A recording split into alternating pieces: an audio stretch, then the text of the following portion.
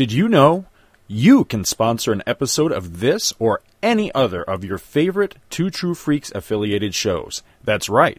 Simply click the PayPal link on our website, donate any amount at all, tell us which show you're choosing and what message, if any, you'd like us to read on your behalf, and you will be an official sponsor of that show's very next episode, with your message read in the show's opener. It's that easy, and there is no minimum donation. Be a show sponsor today.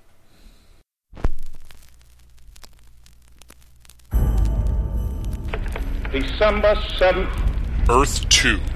1941. A world very much like our own, yet slightly different. A date which will live in infamy. A world at war. The United States of America was suddenly and deliberately attacked by naval and air forces of the Empire of Japan.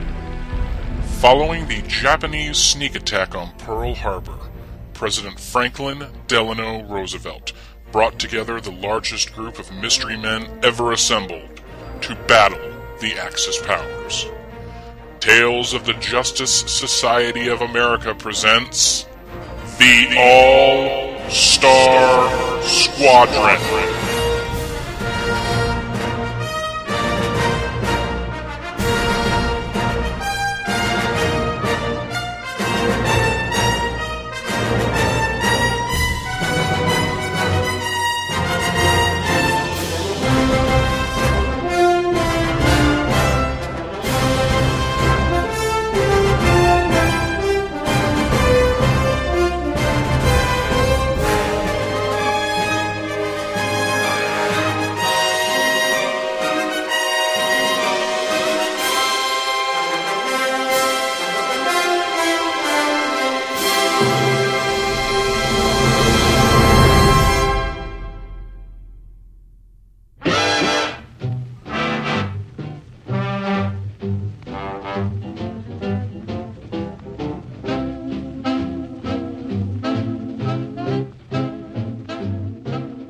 Hey everybody, welcome back to Tales of the Justice Society of America. This is episode number 53, which will be on time this week. I do apologize for the mix-up last week, but after 8 straight weeks of having it on time, 6 a.m. Eastern Standard Time, every Friday morning, real life got in the way, so I do apologize. And then Libsyn decided to be stupid. My name is Michael Bailey. And fresh off my 2-hour tour of Dreamland, where I sawed some logs and caught some Z's, I am Scott Gardner, sitting here in my battered and weathered, but still awesome JSA t-shirt, which is older, I'm presuming, than a good portion of our listening audience. So, hey, how's it going? Which one is that? Is that the one where they're all... like it's like a circle and all the... I'm trying to remember the JSA t-shirts I've seen. Yeah, this one, I'm trying to remember who the artist is on this one, and I'm drawing a blank at the moment, but it's, you got Hawkman in the, it's a white circle, It's a black t-shirt, and you got Hawkman in the background, and he's got his arms stretched out, and he's got, we got Dr. Fate in his little half helmet, we got the Spectre, Starman, Johnny Thunder, Dr. Midnight, and Hootie. Is that his name, Hootie? Thou? I think so. Whatever his name is. Wonder Woman. And I'm not sure if this is Sandman or the Tarantula. I'm going to guess that it's Sandman. And the Atom. It's awesome. I've had it a long, long time. I would venture a guess that this is probably at least older than Scotty is. I'm pretty sure. Well, he was born in 95? 96. Yep. I think that actually he was about 3 years old when that shirt came out. It could be. Because that shirt came out when they were bringing back the JSA hardcore in 99 and 2000. Mm-hmm. So, yeah, no, I know exactly what you're talking about. If keen-eyed listeners may notice a difference in my voice, and that is because I am talking through a new microphone, which is pretty awesome, that I got last week. Saved up some money upgraded the equipment. I am talking through a blue snowball, which is neither a snowball nor is it blue. That's what that picture... Okay, because you sent me a picture to my phone, and, you know, I'm not able to, like, zoom in or anything on my phone. Yeah, I know. We have the same phone. Yeah, and I was like, what the hell is that thing? I didn't know if it was, like, some freaky sex toy or what. It just said blue snowball, and I was like... okay. I had no idea, so that's cool. Okay, that solves that mystery solved. We can go home now. As I've been joking all week, it looks kind of like an Imperial probe droid from Empire Strikes Back. Like this thing got launched towards Hoth and then came out. I'm gonna send you the sound clip of that thing going. I would appreciate that. No, it's an awesome freestanding microphone that set me back a little bit, but you know, it's all for the show to sound better. Because God knows that USB headset and the whine that USB headset had was really starting to piss me off. Yeah, actually. I mean, you know, between that and your voice, it's just, Jesus. I mean, I'd like the episodes, but I just had such a headache at the end of them, you know? Yeah, and you know, it's really good that we do an audio podcast because God knows your face isn't good for TV or video. Touche. I mean, especially since you have no teeth. A lot of people don't know this. Scott has no teeth. He just has a really complicated set of dentures. Or eyebrows. That he pops out to scare children into not sucking their thumb anymore, like my grandfather did to one of my second cousins once. So, Jesus, that would traumatize a child. Jennifer was like 4 years old, and he's like, "Stop sucking your thumb." She goes, "Why?" And he like pretended to suck his thumb and popped his denture. Oh man. She's still screaming.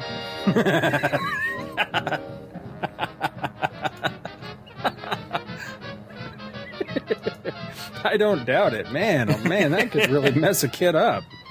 Holy cow. Come on, let's face it, most of the best childhood stories are the ones that are traumatic. I mean, this is true. It made us the people we are today and explains a great many things. I mean, you're talking to a man whose father taught his children hickory dickory dock, 3 mice ran up the clock struck one, and the others escaped with minor injuries. That's how it actually went. So that when we go to school and hear something different, we're confused and a little bit frightened. So. Well, you know, much like I'm sure that all generations look back at the prior generations with a certain bit of, you know, the whole thing about, well, you know, back in my day, you know, we walked, you know, uphill to school both ways in the snow and all that sort of thing. You know, it's those sort of things I look back on and go, you know, that's why our generation wasn't a bunch of pussies, you know, because, like, I learned to swim by being literally picked up by the seat of the pants and thrown into a lake. That's how I learned to swim. It was pretty much swim or die, you know, so, yeah. Yeah, my dad taught me to drive in a similar fashion. He just dove out of the car on a dirt road and near a cliff, and I had to hit the brakes. So. Headed down 75 at like 90 miles an hour. He jumps out of the car. Here you go, boy. Learn to drive. I wonder, you know, sometimes I think about what life would have been like if I did learn to drive down in Georgia, and I think my driving skills would have been much worse. Than they were, because the majority of these fuckers can't drive. They can't drive for shit. Yeah, it's funny. God, it's so odd that you bring that up, because my wife and I were just having this conversation yesterday about drivers, because I was bitching about the drivers here, but they are nowhere near as bad as the drivers in Georgia was ultimately the point that I ended up making in that story, because you know, you would think my drive to work, much of it involves I-4, and you would think that the drivers that you would bitch about the most would be the out-of-staters, because, you know, naturally we have a ton of them, you know, because they're coming here. And it's really not. For the most part, the out-of-staters are fine. I don't have a problem with them. I mean, you know, they'll do the occasional stupid thing, like cut across in front of you without signaling because they realize they're about to miss their exit or something like that. But for the most part, it's the local people that are the worst drivers. But, they hold nothing to Georgia drivers. I'm sorry, Georgia, but yeah, the drivers there they're atrocious. I mean, that was largely why I stopped when we were living out in Carrollton, why I stopped working in Atlanta. I used to have to drive across Atlanta to go to North Lake Mall is where I worked. And I gave up that job just because I became absolutely convinced that I would eventually die on that drive to work or back because people are just insane. Especially on the interstates, 20 and 75 and 85 and God, it's just like I need to get over so everyone else out of my way. Mm-hmm. And why can't these people understand the concept of a four-way stop? And boy, do people just completely shut down mentally when the power to the traffic lights are out. Oh, Jesus Christ. Yeah, that's the scariest thing I've ever seen is that you've got half of the people pull up to the four-way flashing light and just sit there because they have no concept of what to do if the light doesn't tell them to go. And then the other half of the people blow through the fucking thing like it's not even there. So, I mean, yeah, it's like some post-apocalyptic movie. It really is. It was like those scenes of, if you've ever seen the remake of Dawn of the Dead, where there's a great aerial shot of the woman driving down the road and this car comes out of nowhere and creams. Oh, yeah. It was just like that in real life. I mean, I saw things like that happen when the four-way stops would go down. It was just crazy. And yeah, it is. It's like something out of Death Race 2000 or something when it was frightening. Absolutely. And if you stay in traffic on 75 long enough, a naked woman will walk by your car, much like in the Dawn of the Dead remake. So, or the day I was stuck in traffic on Highway 85 going into Riverdale, and a very overweight African American woman got out of traffic was at a standstill, and she got out of her car, and that's when everyone realized, hey. She's not wearing any clothes. Whoops. It's just is it that hot? I mean, wow. So, yeah. But we're not here to talk about Georgia in the present. We're here to talk about New York City in 1942. Awesome. Folks, this series, which has been pretty good so far, largely good, I would say. There's some clunkers in there. Mm-hmm. Is about to enter one of the best eras of the entire series with the issue we are covering tonight. I would agree with that. I would agree with that. Just because not only does the All-Stars really come together as a team for the first time, in my opinion, instead of just doing other weird things. Jerry Ordway takes over as the penciler of not only the interiors, but of the covers as well. Thank God. Yes. And this has a beautiful cover. It does. It's a great, great cover. Well, do we want to go ahead and jump into this one? Yep, you're the one telling us all about it. So, all right, we have All-Star Squadron number 19. This is the March 1983 cover dated issue. Has a beautiful, beautiful, beautiful cover on it by Jerry Ordway. Bannered at the top, the return of the Justice Society, all-out action from Roy Thomas and Jerry Ordway. And we've got a giant green-tinted brainwave, looking very much like Dr. Savannah from I was thinking Captain the same Marvel. thing, actually. They look like they could be look-alike cousins or something like that. And he's,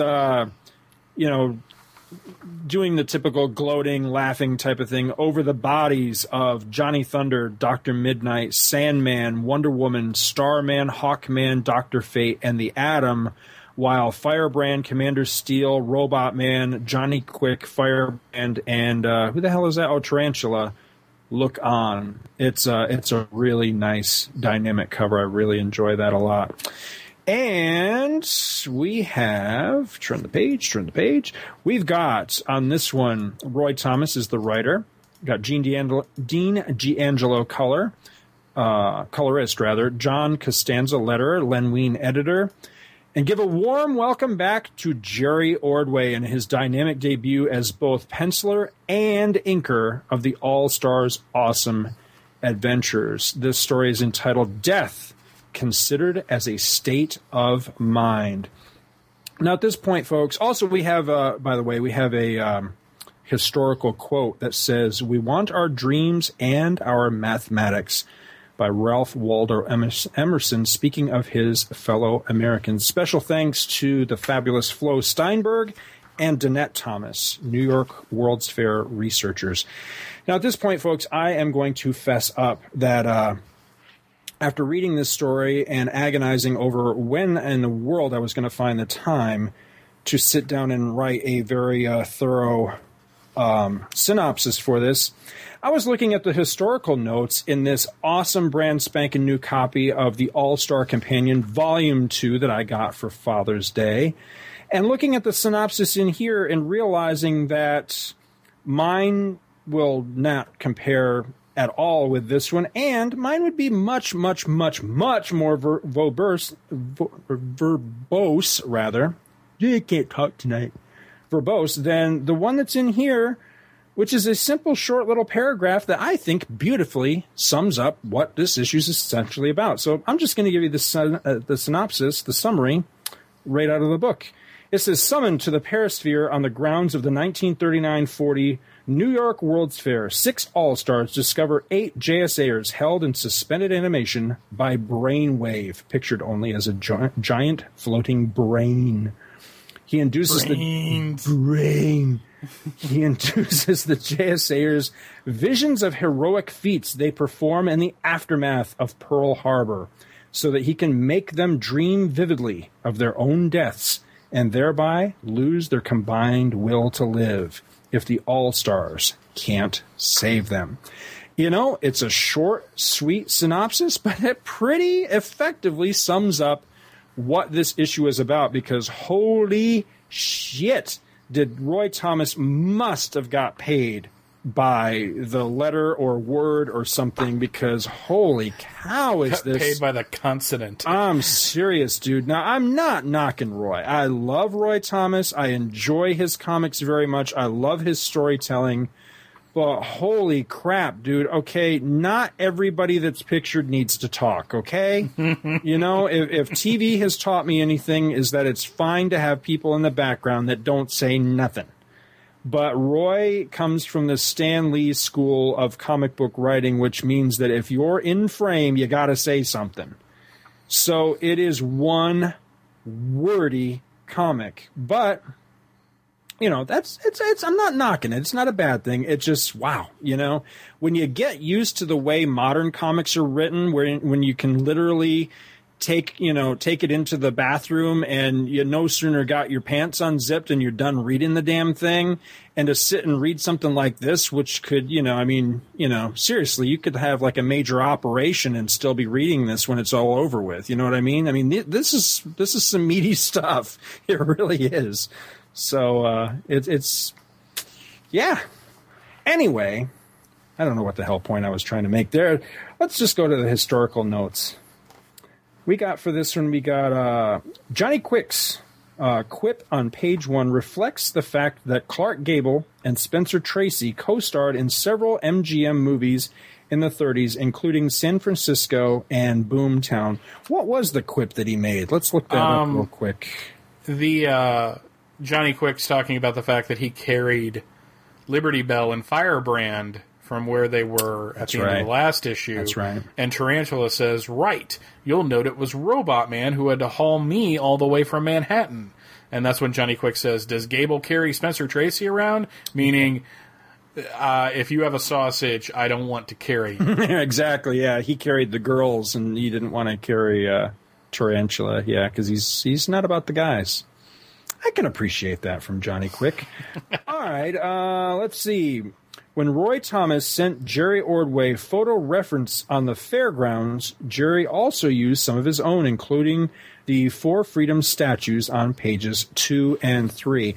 Now, pages 2 and 3 in this book, not quite a double splash page, but pretty close to it, and it's awesome. Yes. We have the All-Stars, again, Commander Steel, Johnny Quick, Robot Man, Firebrand, Liberty Bell, and Tarantula, and they are standing in the plaza, and off in the distance you've got the Trilon and the Perisphere, which were the symbols of the New York World's Fair in 1939 and 40.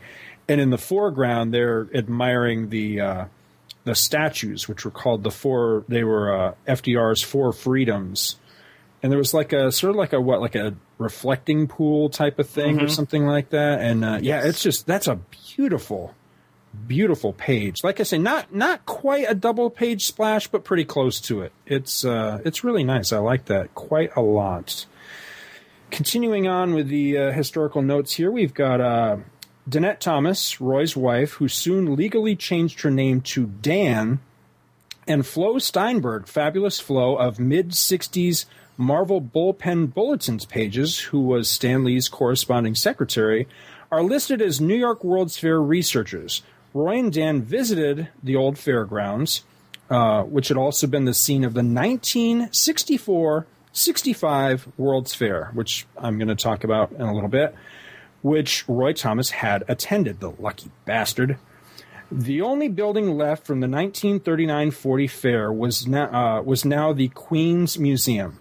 Roy also corresponded during this time with Helen A. Harrison, author of the 1980 book Dawn of a New Day, the New York World's Fair 1939-40, which he utilized. And I've got to find this book.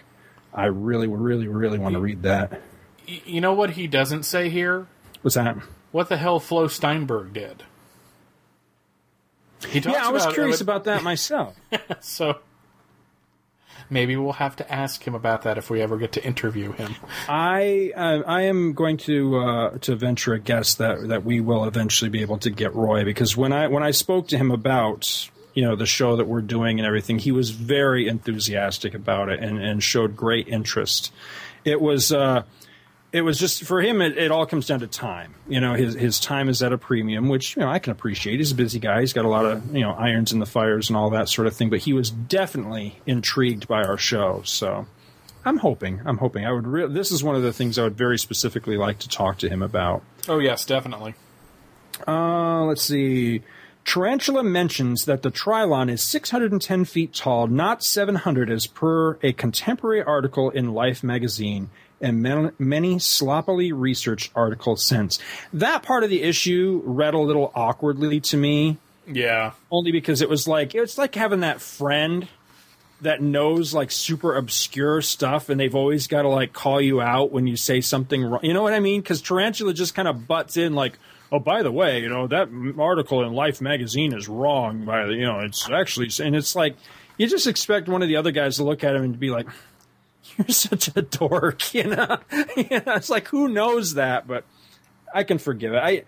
See, Roy Thomas does a lot of that in this series, and sometimes it comes off very nicely, and then other times it's telegraphed from a mile away that he's just telling you something that he learned from, his research or whatever. And this is one of those instances, I think, where it didn't come off as well as it could have. Electro, the Motorman, who is a robot, actually made appearances at other events after the fair ended. He wasn't put in mothballs as in issue 19. Now, Electro in this issue, he was the big robot where as they enter into the was it the Trilon or the Paris? I think it was into the Perisphere. They ended up fighting with Electro, and I liked that a lot because he's just a giant clunky, like old sci-fi movie style robot. Yep. And it was great. I love that. He's a robot. Do we want to read these notes on the other side of the page as well? Because I think a lot of these are somewhat relevant to sure, go ahead as well. Okay, so about the fair itself, the 610-foot Trilon and the 200-foot Perisphere, both names were coined especially for them. were the theme structers at the 1939-40 New York World's Fair. Note the long helicline people walked down to exit from the Perisphere, which housed a model future metropolis called Democrocity. Ubiquitous as the Art Deco symbol of the fair and its World of Tomorrow motif, on our Earth, these structures were nevertheless demolished in late 1940 for scrap metal to aid the defense effort.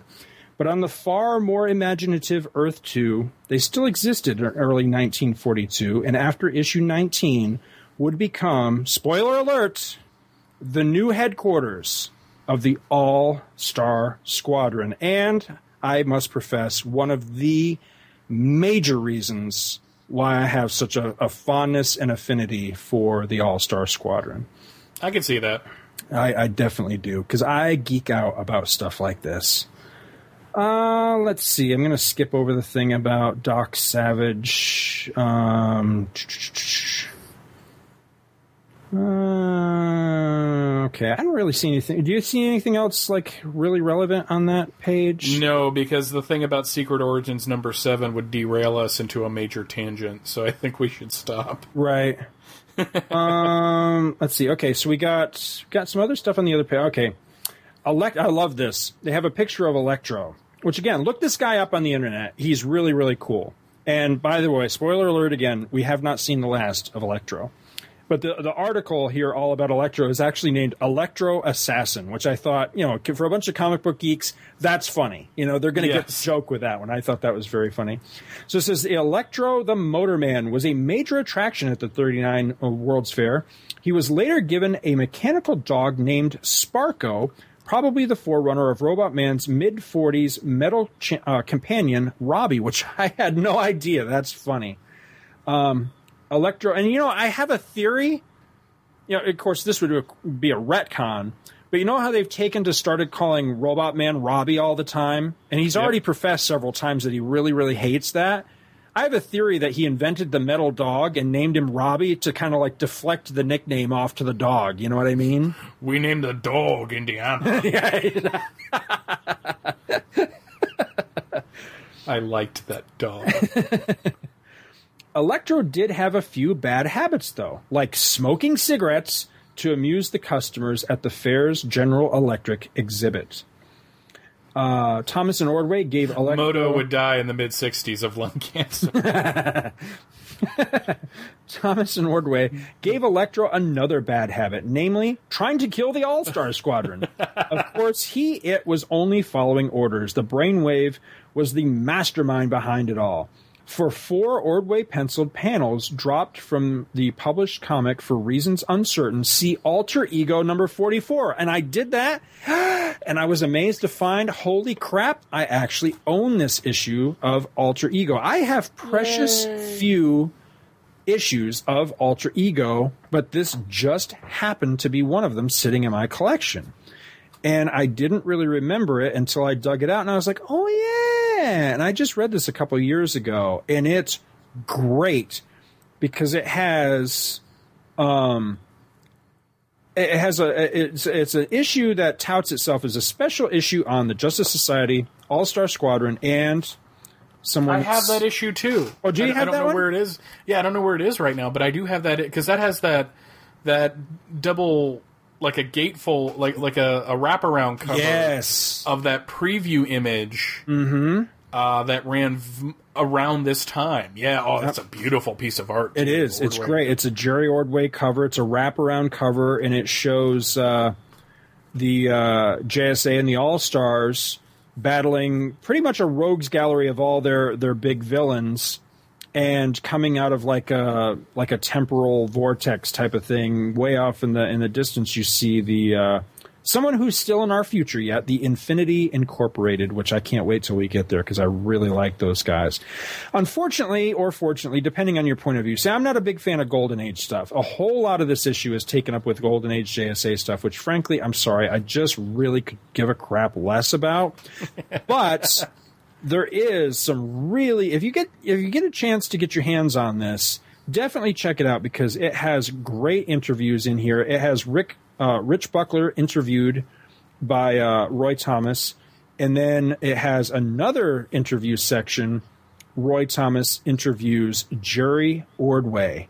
And that's a really, really great interview. Tons and tons and tons of art, some of it published, some of it unpublished. And it's here is where this, where the companion is referring to these 4 panels that were omitted for some reason. It says here, for whatever reason, Roy, or possibly Len, had Jerry redraw part of the sequence in All-Star Squadron number 19 in which Robot Man and Commander Steel tackle the 1930-40 New York World's Fair robot Electro, which attacks them inside the Perisphere. In the process, these 4 Ordway penciled panels were eliminated, and they're wow, you know, for just being pencils, these are incredibly detailed. One of them is one of those very, very classic comic book panels where Electro, looking very much like who was the big Micronaut? Was that Megatron? No, that was the Decepticon. Biotron? Probably. It was Biotron was the really big one. I forget. I think it was Biotron. The one that had like the metal head. I think that's Biotron. Anyway. You're more familiar with the Micronauts. Yeah, obviously not all that much more. But anyway, he's kind of, it's Electro, but with this not being colored, he looks very much like that giant Micronaut.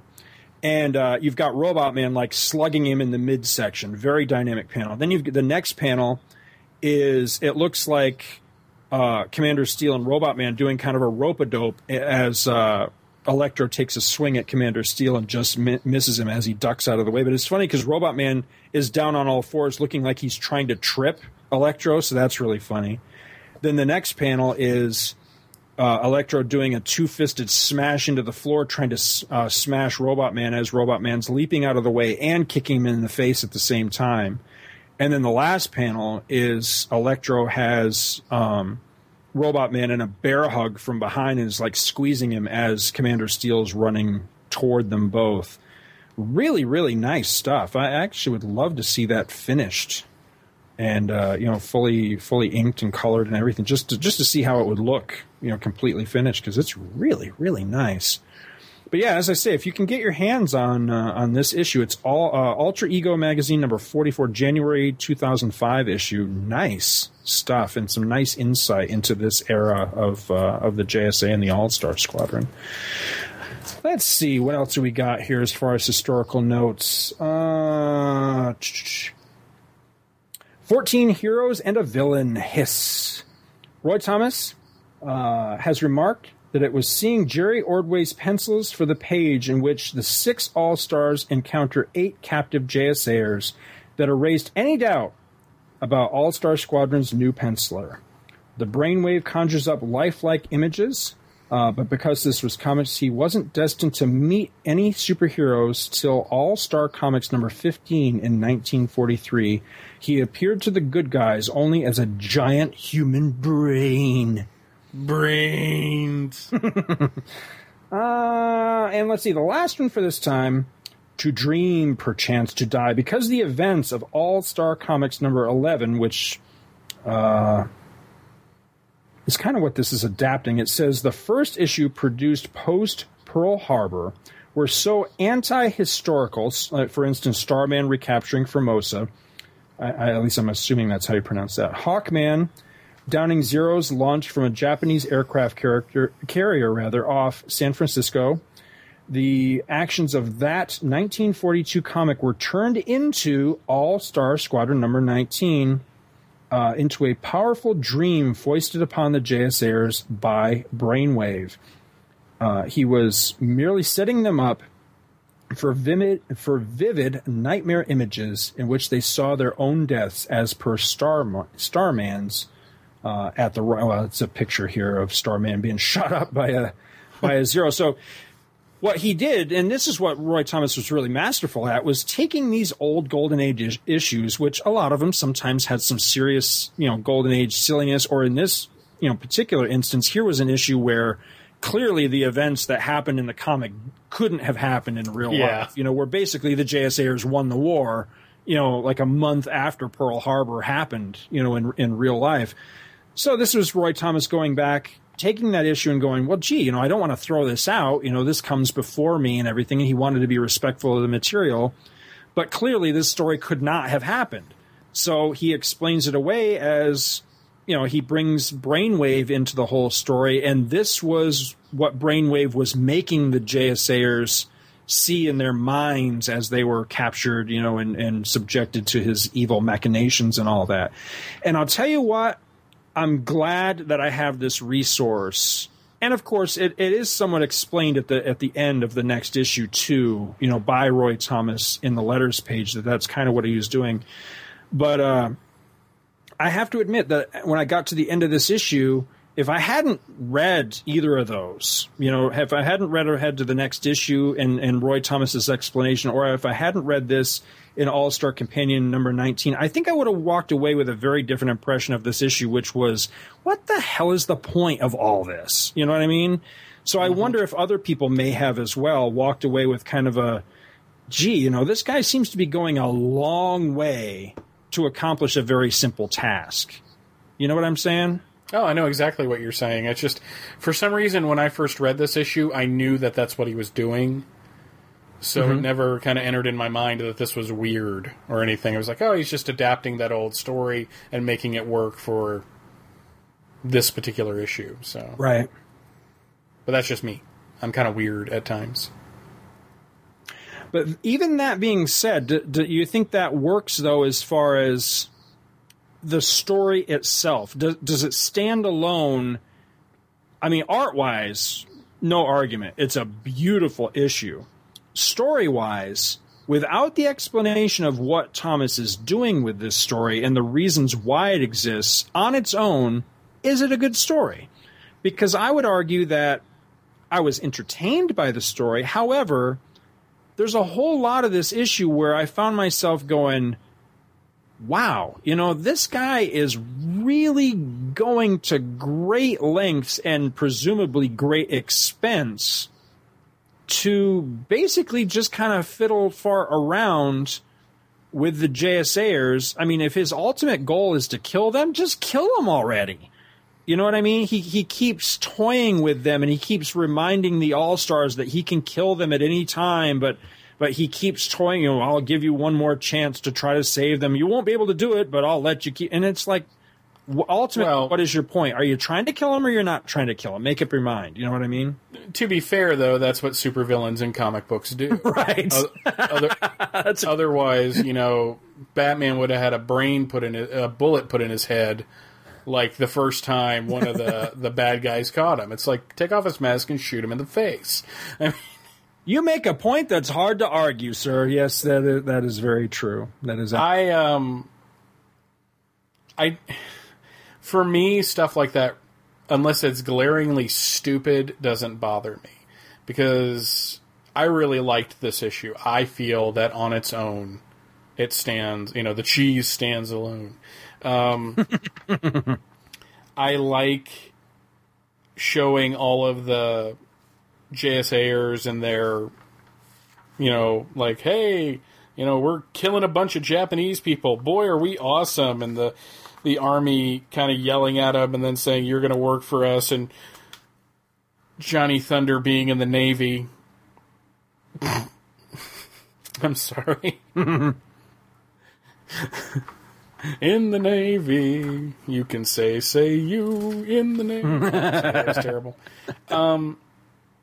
Is it a little drawn out? Yes. Yes. But it's still a very entertaining read, so it's not like he's stalling for time. It all flows well into the course of the story, because to show the JSAers getting killed at the end of the issue, you have to kind of set up how they got there.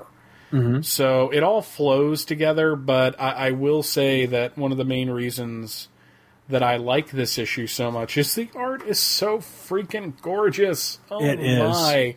Holy crap, this is awesome. Just from start to finish. It's definitely a... you can really tell when Ordway is kind of inking himself.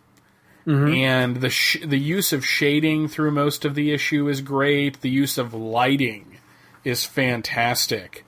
Especially in scene, like on page 5, where Firebrand has her hand lit up and it's in front of her face and it's all yellow and oranges and looks like it's on fire, you know, like it's being lit by her fire. I mean, that's fantastic. I want a poster of page 8 of all the JSA members sitting there in their stasis fields. Because to me, no one draws the Golden Age characters better than Jerry Ordway. He nails them. He gets them. All their costumes look fantastic. Even Fate's half helmet looks good. And I hate it most of the time. I like the full helmet of Naboo. But, you know, he gets the little details like, you know, Dr. Midnight's boots and his gloves. I mean, Mike Parobeck draws a great JSA. Don't get me wrong. I loved Parobeck's art in that 92-93 series. But Ordway will always be my favorite because Ordway always... It's always very detailed. Like page 10, you have this, you know... This top panel of Brainwave talking, and in the reflection of his glasses, you see these shocked looks on the... except for Robot Man, who looks like he wants to punch somebody in the face. But above that, when he's talking about...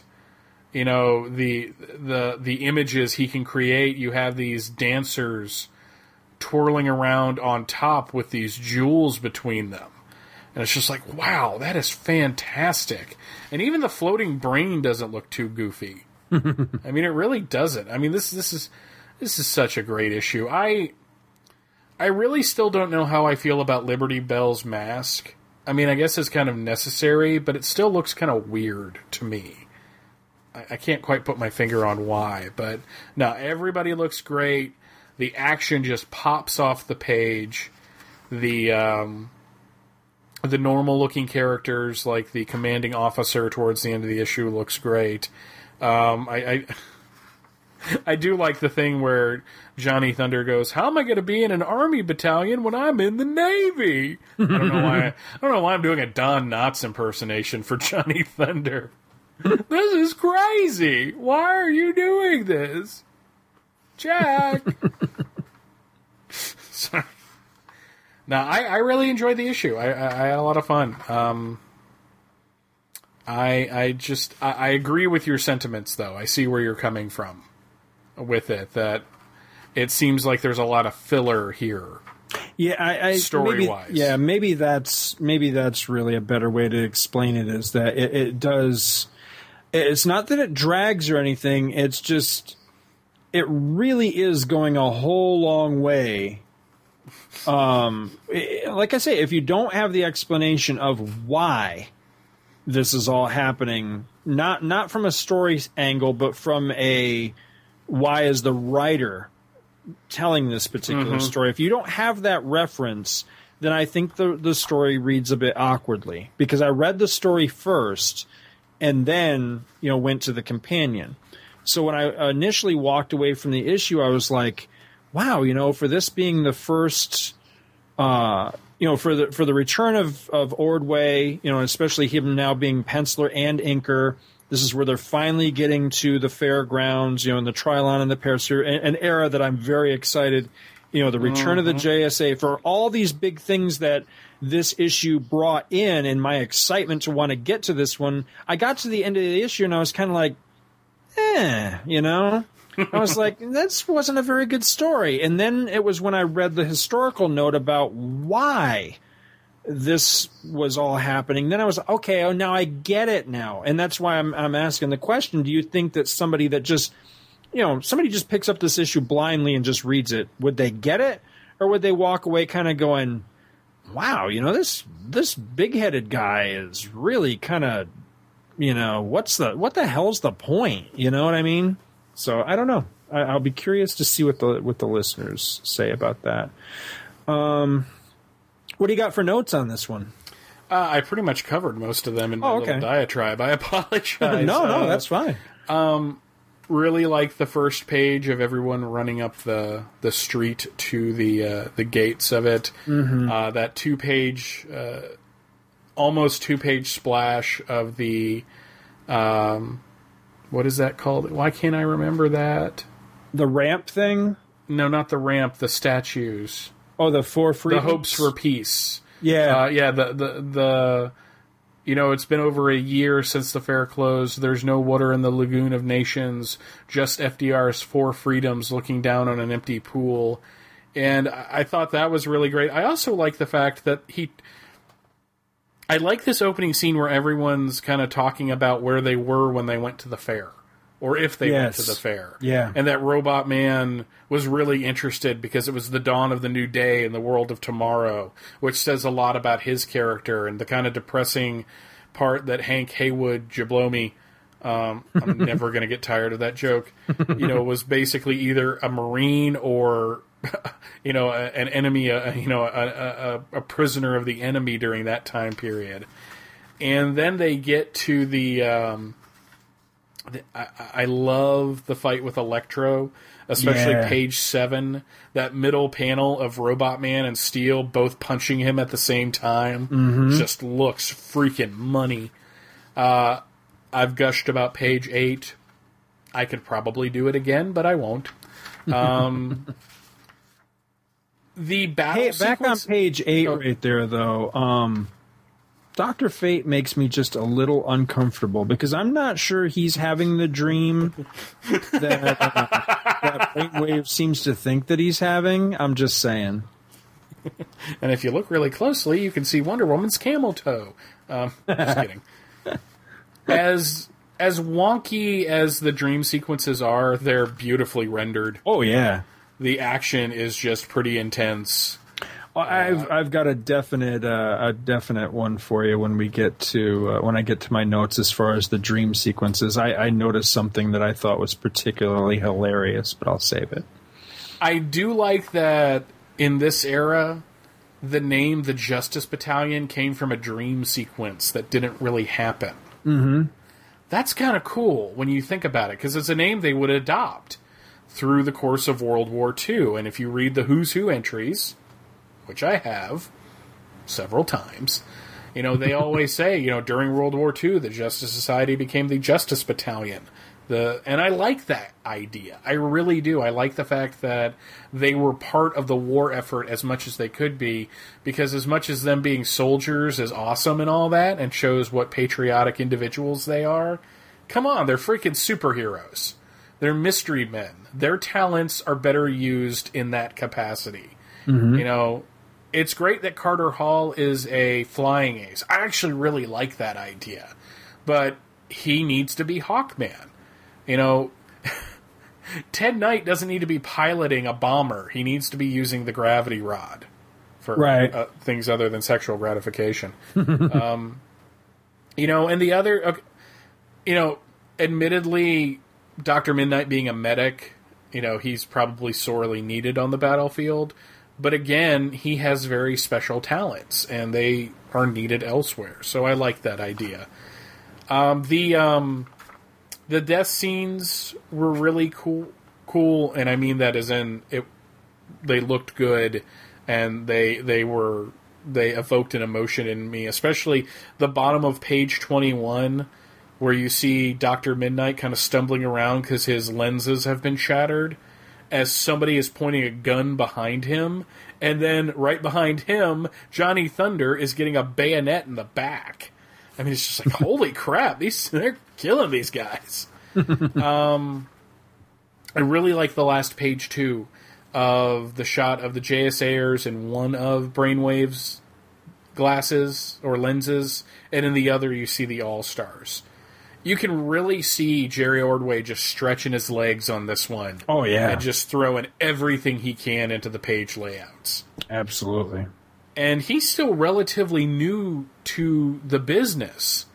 And this being such a dynamic issue art-wise, man, he is so talented. Oh, yeah. I mean, he came out swinging, because I'm looking at this, especially the cover to this issue, and going, here's a guy who is standing toe-to-toe and will soon work with George Perez, and he is a virtual newcomer to the medium at this point. That's pretty remarkable. That really is very remarkable. And I think him and Perez work well together. I think they're their styles blend. You can kind of tell the Ordway chins. Right, he used Perez, especially later in Crisis. But it's still not something that looks so different from Perez's own style that you're like, wow, I don't like these two working together. So, but we'll be talking about that. Oh, yes. Oh, yeah. We'll be talking about that. Most definitely. Well, I've got just a few things on this one. One of my first note, one of my biggest notes, no more Kubrick covers. I love that. I'm sorry to keep continually busting on Joe Kubert. Like I've said a bunch of times, I respect the man greatly, but I just, his covers on this title did not make me want to pick up the issues. I got them out of obligation because I wanted to complete my run. And the stories, contained therein were generally pretty good. It's just, I'm a judge a book by its cover kind of guy. Sorry.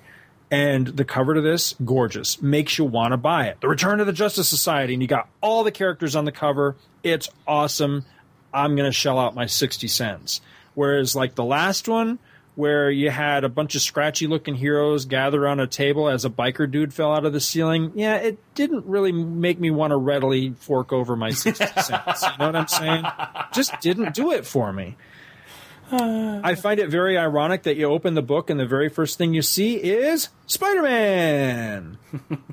I just think that's very funny. It's actually on the inside front cover, folks. You got an ad for the Parker Brothers Spider-Man game for the Atari 2600, which was craptacular. Do swing. Yeah. Do fall. Swing again. I played this game at my friend Brian Mangel's house. He had it, and we sat there for hours playing this and Pole Position. Pole Position. The arcade game of that. I never played. I don't think I ever played the home edition, but I remember the arcade edition of Pole Position. I don't think it can be said enough. The art in this is absolutely gorgeous. I particularly am a fan of page 5, where the All-Stars walk into the darkened Perisphere. Firebrand lights her hand up, and they immediately realize that they almost walked right into the robot. And then the robot comes alive and whacks Johnny Quick across the room. That Johnny is awesome. That's just a great, great, great piece of art. And I love also the same panel that you pointed out where you've got... Now, this is where we're really starting to see the solidification of the Steel Robot Man team, the Titanium Twins, where the Titanium Twins take out Electro on page 7 is just frickin' phenomenal.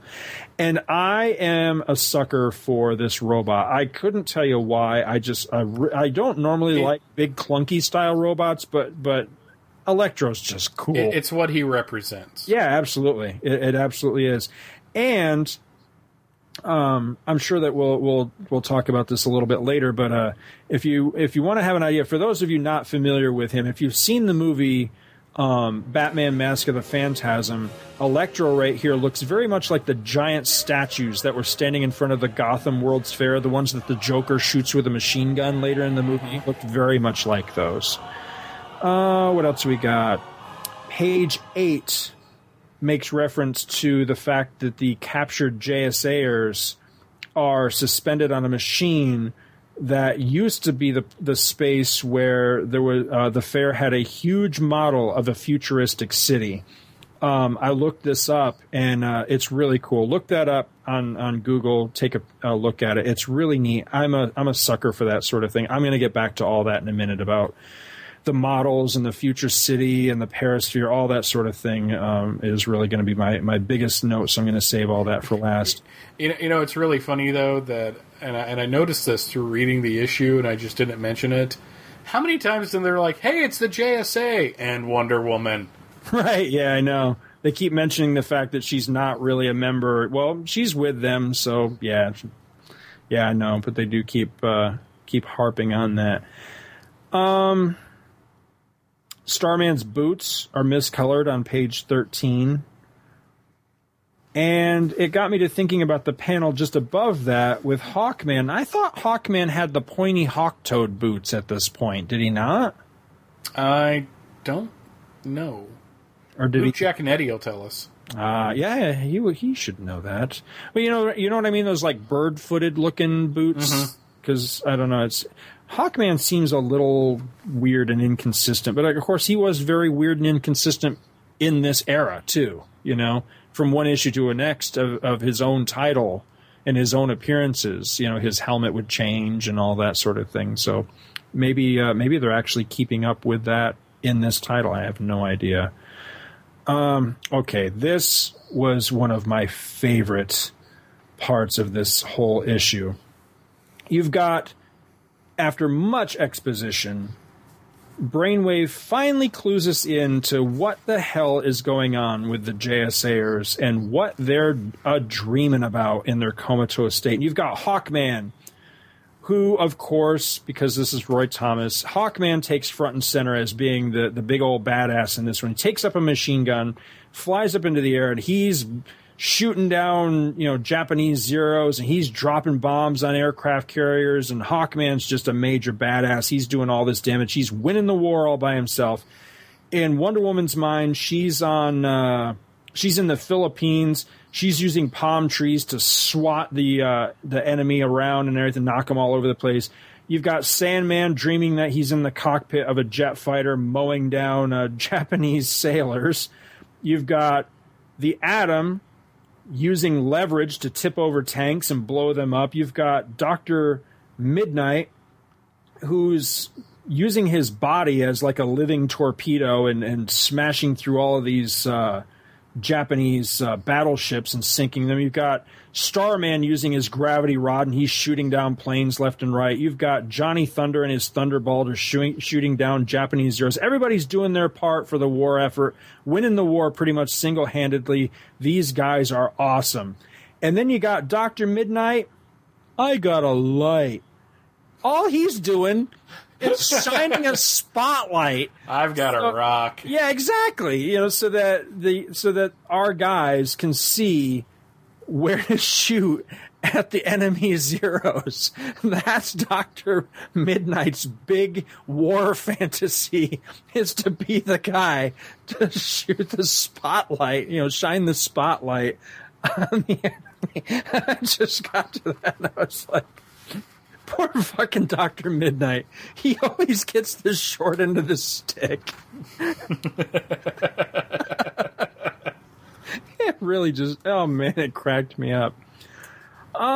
Jumping all the way to the very last page of the issue here, we got page 23, where you've got, all right, in Hawkman's mind, the Spectre comes along. The Spectre blows up to giant Spectre size, as he sometimes does, snaps Hawkman up into his fist, and then squeezes him until Hawkman dies and throws him down.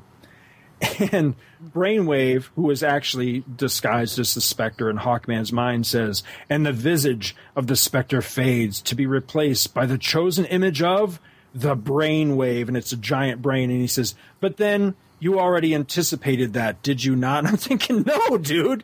No, I didn't anticipate that at all, because you're a frickin' whack job. I did not expect that the giant Spectre was going to turn into a brain. No, I never saw that coming. You got me. Your faith in us as an audience has been misplaced, sir. Yeah, exactly. So anyway, my big thing for this one, and one of the reasons that this era of the All-Star Squadron really, really, really appeals to me is where they're going to start making camp now. And I think this is a good time to talk about the 3940 World's Fair. I just have a personal fascination with this. This is one of those things, it's like the desert island question. One of the big things that people like to talk about, if you could ever time travel, what kind of things would you like to go see and stuff. Definitely on my short list of things that I would love to be able to do if I could ever time travel is I would love to be able to go to both the 39 and 40 New York World's Fair and also the 64-65 World's Fair.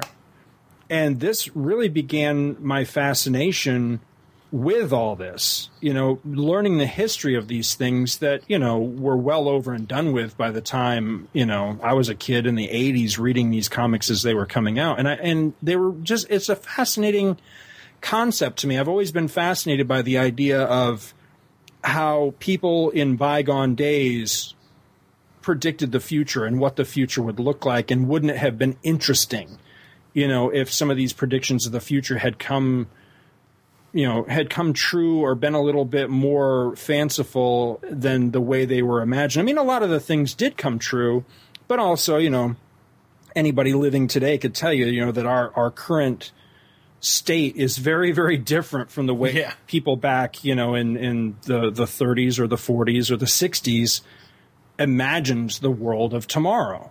And so I love this. I love this idea of going back to these eras and looking at what they thought the future could be and that dream.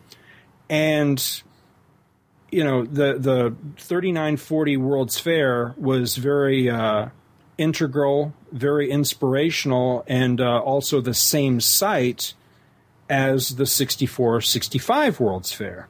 Now, the 6465 World's Fair, of course, had 4 major pavilions there that were testing grounds for Walt Disney to basically test the theory of would East Coasters go for basically an East Coast version of Disneyland, which, at that time there was only one Disney park. It was Disneyland in California. And out of that came a lot of attractions and a lot of things that he invented, one of which was the Carousel of Progress. Now, the Carousel of Progress had at its conclusion a city of tomorrow that you could go and you could look at and you could examine, and it was a progress city is what it was called, and it was a projection of this is how we're going to live in the future, very much like the same how did they pronounce it? Democross City? Yeah, Democross City, I guess is how it would be pronounced. The name of the future city that was modeled in the 3940 World's Fair. Of course, Progress City led to Walt Disney's idea of a real, working, livable city of the future, which was Epcot. Not Epcot, the theme park as we have today, but the idea in his own mind of a city of the future. Very much came out of this World's Fair idea, and it got him to thinking about these types of things. And of course, the Epcot that we eventually got, the Epcot Center and Epcot as it exists today, what is the symbol of that park? Spaceship Earth, a giant ball, a geodesic sphere, very reminiscent, in my mind at least, and I'm sure to other people too, of the Perisphere from the 3940 World's Fair. So it may seem like a bit of a stretch, but it really isn't. All of this stuff is very, very, very tied together historically. There's a lot of common threads through all of this visioning of the future. And I like that because it ties into both my personal fascination and enjoyment of these things, but also now, very luckily, I'm truly blessed. This is where I work now, so that it's that extra attachment to me that I spend a significant portion of my week at Epcot, so it's great. I love this. And it all ties back to my love of the Justice Society. And so in a weird sort of way, you could almost make a case that my love for Epcot really got its start with the All-Star Squadron. It's very weird, but it's pretty true. It is very true because I'm almost positive that prior to ever reading any issues of All-Star Squadron, I don't think I'd ever heard of, the New York World's Fair, any of them, or the Perisphere or the Trilon. I mean, this wasn't stuff they taught in school. I think it's cool. I think it's important and, interesting and all that, but I had no idea. And as I've said before, I can't remember exactly what issue of All-Star Squadron I came into, but I know it was well beyond this point where they were already established in their new headquarters. So, picking up my first issue of this series and diving in, I was instantly fascinated. What is this headquarters? The JLA, they had a space satellite. These guys were in a place that at least at 23,000 miles in geosynchronous orbit exactly. around the Earth. But something that at that time didn't really exist in the real world. Now today, of course, we actually have space stations. At that time, that was still science fiction. Well, Skylab. Well, yeah, that's true. I kind of forgot about that. But the All-Stars here, they were actually living and operating out of something that, at least at one time in our past, was a real thing, really existed. I like that sort of thing. I'm always interested. I never actually made it to New York City when I lived in New York, which was a real shame. But if I had ever made it there, the first thing I would have been doing was looking around for, okay, where's the Baxter Building? Where's Avengers Mansion? Where's the Daily Bugle? Things that don't really exist. Here was a superhero team that I was really fascinated with and loved their adventures and loved the characters, and the place that they operated out of really existed. There's a really strong pull. A really strong interest to want to learn more about that, at least for me. You know what I mean? It really sucked me in as a kid and really began a fascination with this whole thing. And I'll shut up now because I've gone on long enough about this. But I would definitely encourage anybody that's interested in, especially the JSA, the All-Star Squadron, science fiction, and projections of the future, that sort of thing. I'm sure you can find all kinds of stuff on YouTube and the internet and things about these World's Fairs. They were awesome. They were really cool ideas, and sadly, something that doesn't really exist anymore, except maybe someplace like Epcot, which sort of is kind of a living World's Fair in sort of the spirit of these things. So, yeah. I kind of feel bad because you just delivered all this great information. You did it in a very entertaining, engaging manner. I'm sitting there kind of like on the edge of my seat almost as you're like going through how this fit into that.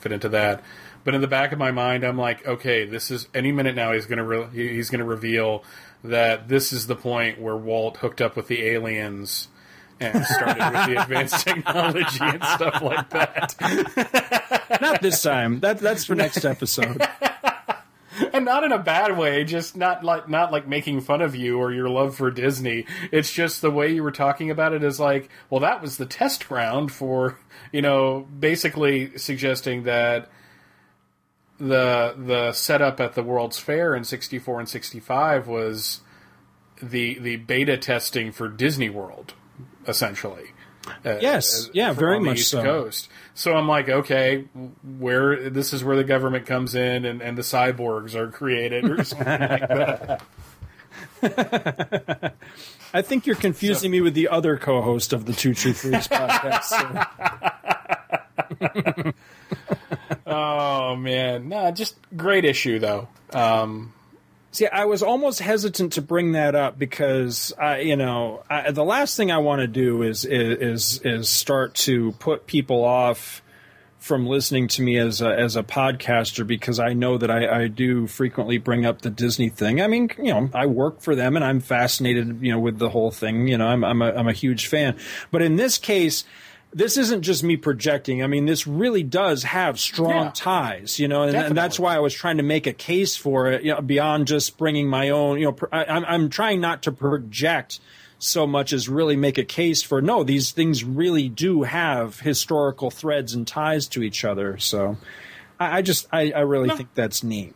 Because there is a certain part of me that I look at Spaceship Earth and I see the Perisphere, I definitely see where one begat the other. You know what I mean? Yes. And I know that you and I plan to do thorough talk on this subject later, so I don't want to divert us into a big tangent.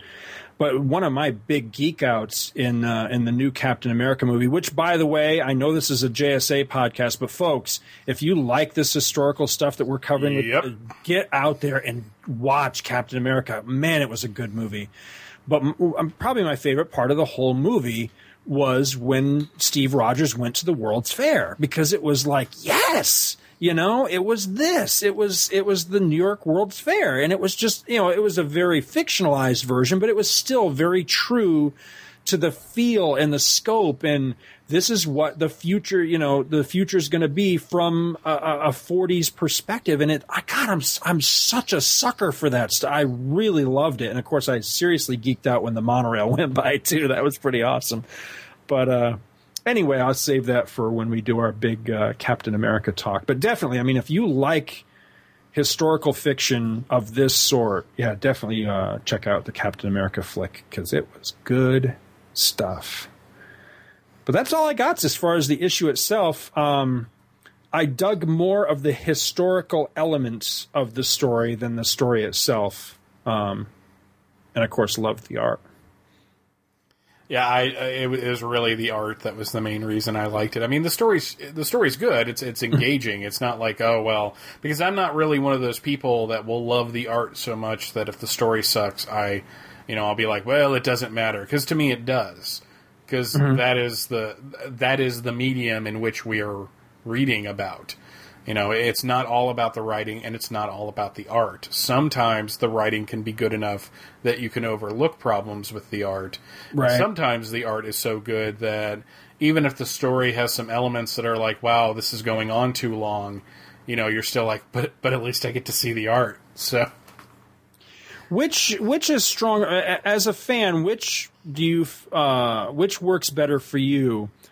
A really strong story with crappy art, or really great art with a crappy story? Which are you more forgiving of? The former, because if you engage me as a reader, I'll pretty much forgive a lot. Okay. But if I'm reading something and I'm like, God, this is dumb. You could have George Perez art all over that thing, or Jose Luis Garcia Lopez, or Rick Buckler, or Jerry Ordway, and I'm going to be like, wow, it's pretty to look at, but this book just isn't any good. So this one rides that line finely, but it doesn't teeter either way. So, because I'm not sure how I would answer that question myself. I definitely, when I was younger, like when I would have been the age, when this was coming out in the 80s, as a kid reading comics, I was very much an art guy, If it had crappy art, if it was your, not to be disparaging, but if it was, your Don Heck or your Vinnie Coletta or something like that, then I was more than likely going to go, I don't think I need to read that. Whereas now, I'm not saying, I've matured and I'm so much more blah, blah, blah. I'm not saying that. It's just, I've read plenty of books where I thought the art was kind of crap, but the writing was so engaging and the storytelling was so good that it kind of carried me through. So, yeah, I'm not sure how exactly I would answer that question. I'd like to think I'm more of a writing versus an art guy. But still, I mean, I still have that stumbling block of it's harder for me to pick up an issue where I'm not digging the art right out of the gate. You know what I mean? They kind of win me over with a great story first. I think that's one of the reasons I was never a big indie guy because, forgive me, indie fans, but I think a lot of indie comics suffer from terrible art, Yeah, But anyway, what do we want to do next? Well, we got the ads. We were talking about the Spider-Man ad. I actually have this cartridge. I picked it up for, I don't know, like a quarter or something a couple of years ago, and I never played it. I just got it just because, it was cheap and it was a superhero-related collectible, so I snapped it up. But. Yeah, out in the house, out in our little storage shed, I have the Nintendo game, the Nintendo Superman game cartridge. Oh, that was a terrible game. Yeah, I never got to play it because Sears constantly lied to me. They always had it in the catalog. They never had it in stock. We got the Bubble Yum behind the candy counter that we talked about last time. A little half-page ad of comic book conventions in New York City, L.A., Washington, D.C., San Francisco, and Boston. With a picture of the like 60s era lizard, which is kind of weird. Nom nom nom nom nom. What are we playing, Pac-Man? That's what he looks like he's doing, though. The adventure is yours with Dungeons and Dragons fantasy adventure game. This ad was all over the place in '83. This particular version of it, and the artwork really isn't getting any better in these ads, unfortunately. Don't play it. It's got the devil in it. Well, if my gym teacher hadn't made me feel bad, maybe I wouldn't have. Got that Lifesavers word jumble. We got the Remco Sergeant Rock ad. A lot of the ads are the same month after month for some reason. Yeah, they are. Got another Meanwhile column, which is always nice to see. He tells us about, Dick Giordano tells us about Camelot 3000. And let me tell you about how uninterested I am in Camelot 3000. Not because it's Arthurian, I just didn't like the story. It had pretty art. There's a perfect example. Brian Boland's art was gorgeous. I just didn't care for the story, therefore I don't like the book. So there, Exhibit A. The All-Star Comments is made up of a message from Roy Thomas and then Jerry Ordway giving kind of how he broke into the industry. And if you want to hear some of this, go to, and I'm going to kind of vamp for me, vamp. An episode of From Crisis to Crisis, a Superman podcast that Jeffrey Taylor and I do through the Superman homepage. Because we have interviewed Jerry on 2 occasions, once by himself over 2 episodes, and then once with Dan Jurgens, which was really cool to kind of get 2 of them talking at once, basically. But the episode 32, which is the first part of the interview, he really gives kind of his history and how he broke into the industry. And All-Star Squadron played a very, very big part of that. So... And he even draws does a little self-portrait of himself, and he is rocking that mustache. You can keep that mustache for years. We've got a coming... I'm friends with Jerry Ordway. Blah, blah, blah. I'm friends with Roy Thomas. We had Luke Giaconetti on our show. Luke is awesome. Even though next time we're going to talk about that email where he rips into you pretty hardcore. Does he? You didn't read that? We'll read it next time. He takes issue with your opinions about Hawkman. That's okay. He calls me on something, which I think we're going to get into in an email this time. So, we've got a coming comics page, which DC would start putting out around now, but we're going to be talking all about these in the elsewhere section, so I'm going to skip over that. Got the Magnum PI model. Is that like a real model kit, or is it that model kit your dad hated? I went my issue back in the back. Is it snap tight or is it an actual model? It was the snap together ones. Is the ones he could not. Let's see here. What do we got? We got. It doesn't say snap tight at all. No, this is a real model kit. Okay, that's a real one. Yeah, it's those snap tight ones that he didn't like because they were they were snap together. They didn't require any skill. You didn't have to glue anything or paint anything, or I guess you could paint them, but they were pretty much it was a your own assembly kind of toy. It was a toy. You put it together and then you played with it. Whereas a model is it's a model. You build it and paint it and glue it together, and it sits on a shelf and you yell at other people not to touch it. Sometimes you hang it from the ceiling. Sometimes you blow it up with firecrackers. Or douse it in gasoline. Still kind of curious about how you and Chris didn't blow each other up. I don't know how I never set myself on fire as a kid. That really is. I tell you what, my guardian angel worked some serious OT back in the day, is all I'm saying. Well, I guess that kind of leads us to Mike's Amazing World of DC Comics at DCindexes.com via the Time Machine. So it does if you send me that link. I thought maybe you would do some work yourself this time. Nah, I can't be bothered to do that. Mike. You've known me for how long? Almost 2 years, actually. We're coming up on our 2-year anniversary. Aww. Nothing. Yeah, that was creepy. That was move along. Awkward. Exactly. It's like that first time your best friend French kisses you and you're just like, no, I'm just kidding. Would you do it all over again, sweetheart? All right, what do we got here? Ooh, who is Superboy battling on the cover of... Is that Ultraman? Ooh, Ultra Boy. Cool. Yeah. Ooh. Again, I have never seen this cover. That's Gil Kane. Yeah, it is Gil Kane. Ooh, I got to track that down. I like that cover. I like Ultra Boy. He's wacky. Because he's the superhero that could only use one superpower at a time. He's basically Superboy if Superboy could only do one thing at a time, which, I don't... Thank God he had the flight ring. Yeah, no kidding. No kidding. Gorgeous cover to both Fury of Firestorm 10 and Justice League of America 212. Mm-hmm. The Batman 357, folks, this is a double-barreled first appearance. First, Yeah. you have the first appearance of Croc, who would become known as Killer Croc.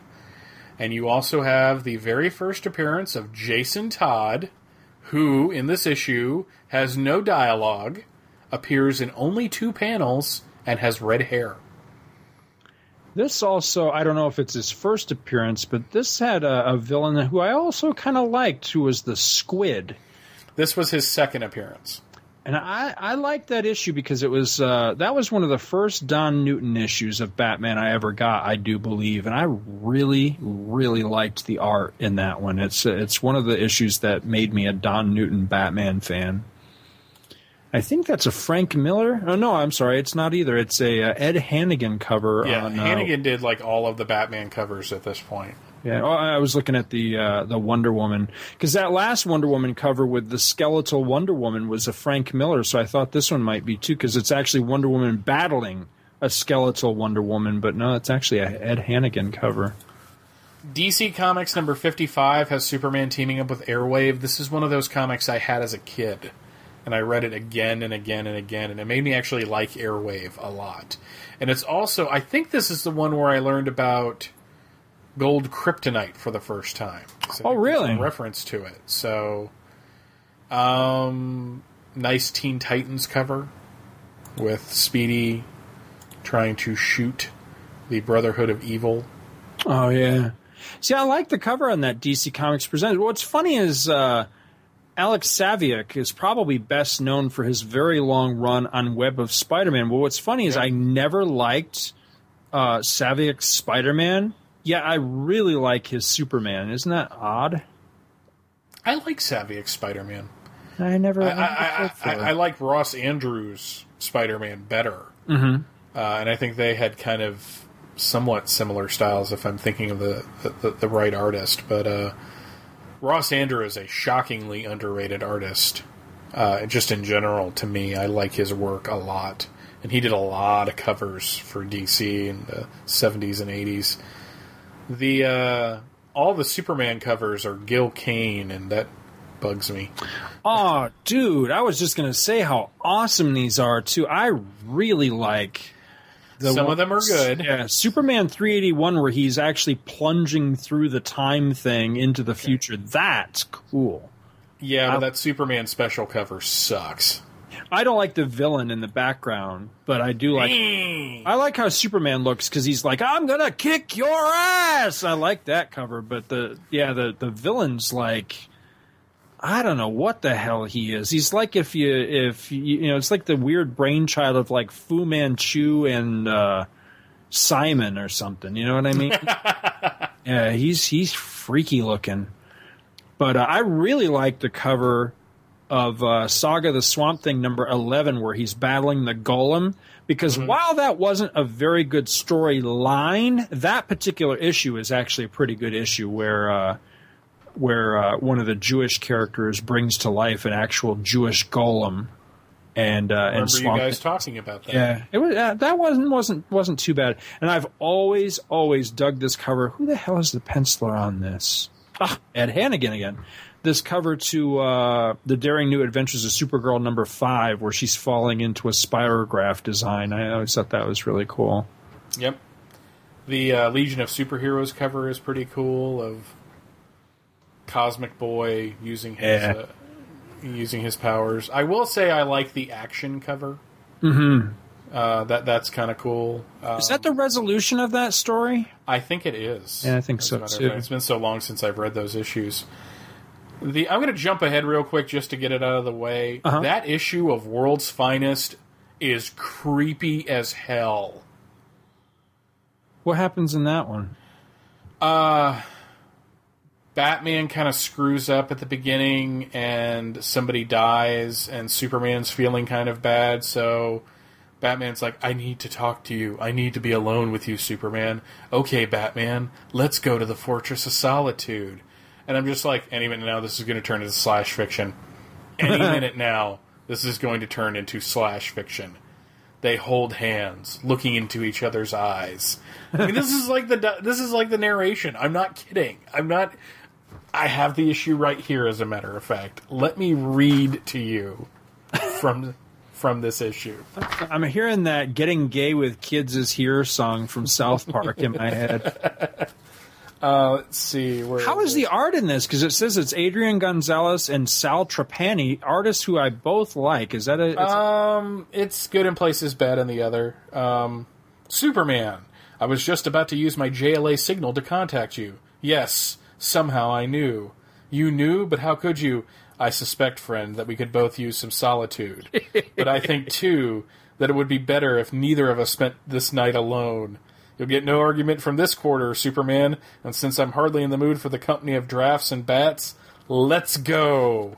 And then, when they're in the fortress, and Superman is putting the giant key in the door, an evening here will do us good, I think, especially in view how we've grown closer these past few months. True, I feel we can now discuss almost anything with each other, and since we each sense trouble in the other, why not we share the burdens? You start, Batman. And I'm like, oh God, where is this story going? I need to be held. Hey, I think I actually have this Best of DC 34 with the Metal Men. Now that I look at it, that's actually pretty cool. I read a Metal Men story the other day, and I have to rescind some of the stuff I said. I hate to say it, I'm still kind of a sucker for the Metal Men. I liked him when I was a kid, and just through the sheer friggin' wackiness of the story that I read, I actually kind of got a kick out of the Metal Men story I read recently. That's fair. The Detective Comics issue. Yeah. Is really cool. It's the second appearance of Jason Todd. It's the final confrontation between Batman and the Squid, and the ending hit me like a ton of bricks when I read it. And it's got this great cover of the Squid who had the speech impediment. Yeah.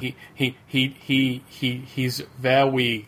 He puts a lot of W's in things. Yeah, I heard him very much as Elmer Fudd when I read the dialogue. It's also Don Newton. So Don Newton was actually doing both books, which is pretty cool. Those pants that he's wearing, by the way, I hate to say this, my mother sent me to my first day of school when we moved to Allentown in pants very similar to those. They were purple and black checkered jeans with a white shirt, a white button-down, and suspenders. She had it in for me. I swear to God, the woman wanted me to die my first day. I was just going to say, she loved you, right? We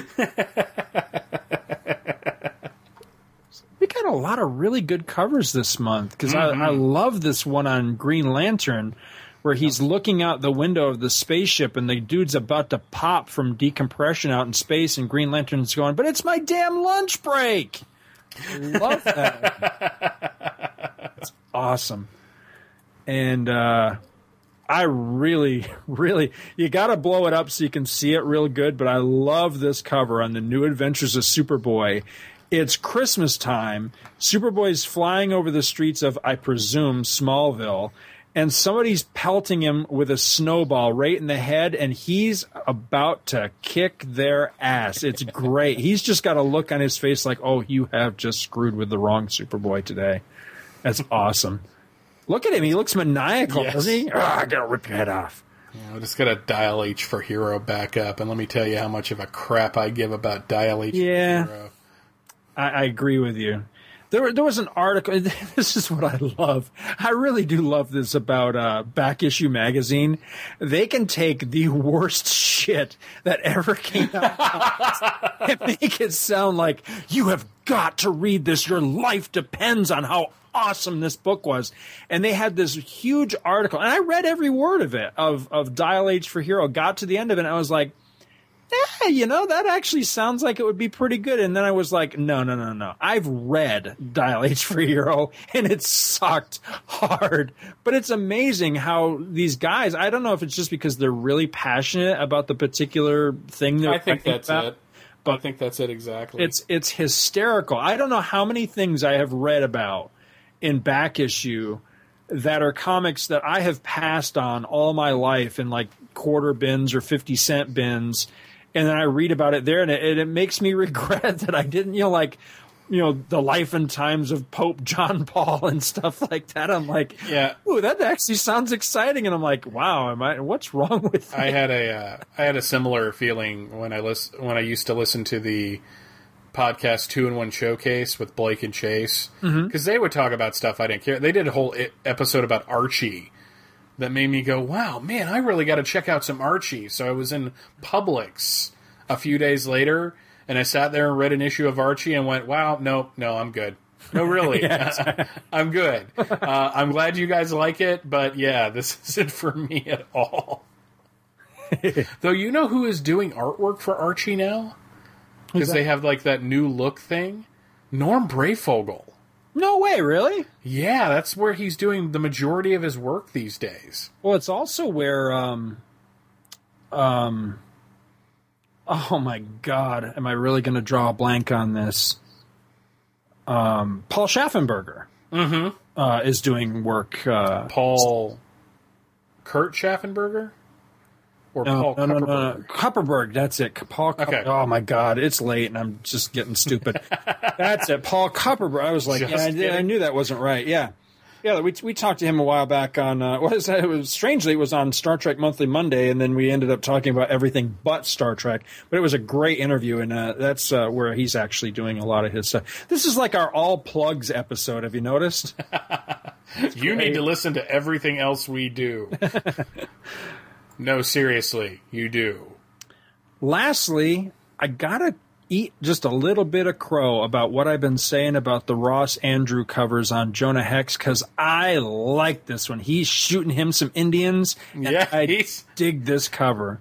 He's got a blonde who's about to help him. On a horse. It's Jonah Hex and Annie Oakley versus the She's got some nice meaty thighs to her as well. Oh yeah, she does. So you know she's all woman. She's got them birthing hips. I've led an interesting life. Yeah. What's this? The addendum to that World's Finest thing is that cover sucks. Ah. I don't like it. I'm sorry. It's a boring cover.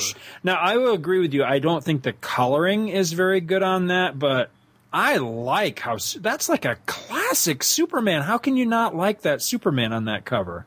Because it looks like he's trying to do Jose Luis Garcia Lopez and failing. I don't know. I'm sorry. We're going to have to agree to disagree. Okay. It's not the most dynamic cover, and it really what I wish it was just Superman flying over the city right there. Take Batman right out of the background because he looks. It's weird that it's like a giant Batman and then like a tiny little Superman. But I love how Superman looks right there. I like Kane's Superman. I'm not the biggest Gil Kane fan in the world. I think he's hit and miss depending. Gil Kane to me is very much in the same. I look at him in the same way I look at Carmine Infantino.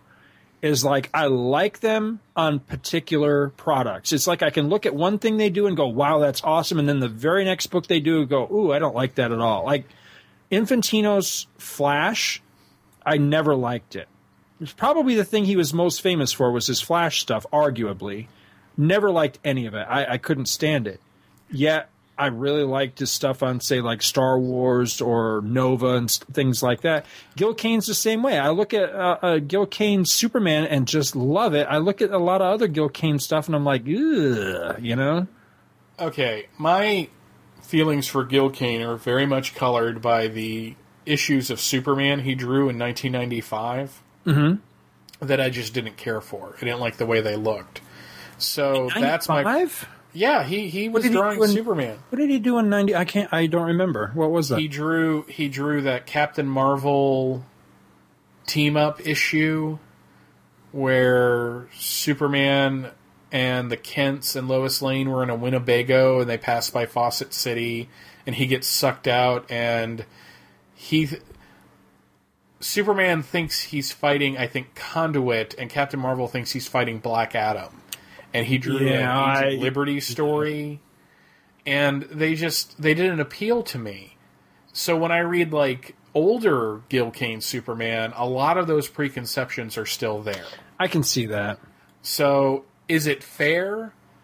Not necessarily, but what I have come to accept about myself is that sometimes you feel the way you feel about something. Right. You know, and you can, you know, if you sit there and try to fight it, eventually, especially me, if I try to fight it, eventually it's going to rubber band back, and I'm going to hate it.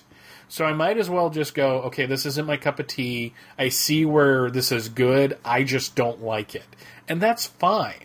You know, a lot of people like caviar. I don't think I'd ever want to eat it. It's apparently a very good food, but it's not for me. You know, it's like, I'm the weird guy that likes a burger over a steak. So, even though the steak is supposed to be the better cut of meat, I like steak. I just like it being ground up and fried with a piece of cheese on top. Preferably a pickle. Some ketchup. Now I'm getting hungry again. Oh, and thank you for making me hungry and listening to episode 200 of Two True Freaks. We're talking about getting chips and queso. Thank you. I appreciate that, sir. Well, if it makes you feel any better, I'm sitting here starving to death as we talk. I have nothing to snack on. Well, what else we got for this one? You said you wanted to wait till next time for letters. No, right? No. We have some emails for this time. The email from Luke would be one we would read next time. Gotcha. I am kind of excited about this email because it's one of the first. It's not the first, but it's one of the first we got after we came back the second time. Ooh. This is from June 25th, so it's not like we're reading emails from last summer anymore. It's from Stan Johnston. It says, "Love the new podcast. Hi, guys. Wow, I've been waiting for someone to start a new podcast that covers the Justice Society, and here you are. There used to be one, but rumor has it that the two ass clowns who did it got arrested for trying to con some little old lady out of her mint copy of Action Comics #1 and haven't been heard from in months. So it's nice to see that someone has picked up the torch. Funny how you two sound so much like them and have their exact same names, though. But seriously, it's great to have you back doing new episodes of Tales, and your decision to put the show on hiatus until Scott was able to make time for it was the right one. And Scott, I really do know how to spell your name. I have a cousin named Scott with one T, so that's how I tend to spell it most of the time, unless I stop and think about it. And as my wife will tell you, I hardly ever stop and think. Also, the annotated infamy speech that I mentioned way back last summer, Dig Dig, can be found here, and he has a link. Subsequent searching satisfied my own curiosity turned up this page, which includes not just the first page, but the entire speech. And it's very interesting to see the changes that President Roosevelt made. So I've got a couple links there that I will hopefully remember to throw into the show notes. That's it for now. Got all kinds of crap to do with the rest of my Saturday, thanks to this nice list my wife made for me. Just think, without this list, I'd waste my day reading old comics or something. Stan. You know, speaking of the thing with notes in the show, links in the show notes and all that. You know how many back episodes of this show I've listened to, and I've heard myself say, "Yeah, and I'll throw something up in the show notes," but I don't I've done it one time ever. So I want to deeply apologize to the listeners, and I promise that from here on out, I won't say that anymore because I know that I won't follow through on it. So sorry about that. The best I can do is that, as I catch myself, or if you guys catch that in episode, remind me of it. And what I'll do is we do have a forum, which we hardly ever mention in regards to Tales of the JSA. But if you go to forumforgeeks.com, Two True Freaks has a sub forum there, and in that sub forum there is a thread for this show, Tales of the JSA. Please feel free, go in there and post and talk about the shows. If you guys remind me of some of these things that I have promised that I would put in the show notes and then I never did, I will really try my best to post that stuff in that thread. So remind me. One of the things I know of, the only thing I can think of off the top of my head, is those Superman vitamin cards that I mentioned a while back. I really did intend to scan those and post pictures because I think the art's beautiful. I just never got around to it. But if you remind me and keep on me about it, and you know there's enough interest, I will actually get off my lazy ass and get those things scanned and posted up there so you all can see them. But sorry about that, guys. I just kind of suck about that sort of thing sometimes. So do I. All right. Do we want to do this next one? Sure. All right, the next one is entitled simply Tales number 49. This one is from Devin Clancy. Oh, I like his voice work. No, that would be Clancy Brown. Never mind. Anyway, hey guys, I heard you read my email on the most recent Tales of the JSA and just happened to be looking at Mike's Facebook update just as he addressed me directly in the podcast. It took effort not to reply directly to my computer in the middle of my office. To answer your question, I am a guy. Usually this spelling of my name is for guys, and Devon, D-E-V-O-N, is for women. But there's obviously some variation. According to Wikipedia, the comics creator Devin Grayson isn't actually using her original name, so I guess when you're picking a new name, you can spell it any way you want. And she became a published comics writer a few years before I became a published sports writer, so I guess I can't really argue if people think I'm a chick. I live in Northern Virginia, just outside of Washington, D.C. The 25-cent comics I discovered were not at a comic store, but actually from a non-profit used bookstore in Fairfax. They got a donation of about 3,000 comics from about 1980 to 1998 and put an ad up on Craigslist selling them for $0.25 each. See, this is what I fear is going to happen to me when I die. It's going to happen to my collection right here. It scares the shit out of me. So I can't die. I can't afford to. Anyway, I'm sorry. Continuing with, he says, I gladly took about $180. Holy cow. The look on the face of my then fiance was priceless as I carted 5 long boxes into the house. The best part of that find was picking up all the All-Star Squadron and most of the Infinity Incorporated stuff for your show. Oh, that's awesome. Specifically for our show? If that's what you mean, thank you. I'm touched. I'm honored. I hope it lives up to the hype. I hope that non-profit store gives us a kickback. Yeah, there you go. Exactly. Yeah, we want our cut. But I also had the chance to read a ton of Firestorm, Suicide Squad, and other stuff for the first time. And I have combined that purchase with my own collection to open an online comic store. And you can find that at Black Cat. Well, actually, let me click that link and make sure that that's where it goes. Is that where it goes? Black Cat Comics Online? Is that how you... Yeah, it's part of ComicCollectorLive.com. Yeah, there we go. Cool. There we go. We plugged you. Again, you owe us a kickback. And that helped pay for our wedding. Oh, awesome. Congratulations. Oh, he's got a lot of nice issues of Action. I'm going to have to go check that. I'm going to bookmark that right now while I'm thinking about it. You can actually hear me clicking it. Click, click, click. Normally, click, I hate that in podcasts, but I want you to actually hear my clicks this time. All right. Where am I? Okay. I agree completely with Scott's hatred of the ending of every Per Degaton story. Actually, that's going to come up as an issue next time around. Just spoiler. But I know I used to enjoy, with that kind of time travel story, I'm sorry, I think I misread that, but I know I used to enjoy with that kind of time travel story in other fiction. I think that's missing a word somewhere, or I read it wrong. It's late and I'm sleepy. I guess it's been so overused as a plot device in more recent stories that it looks sillier in retrospect.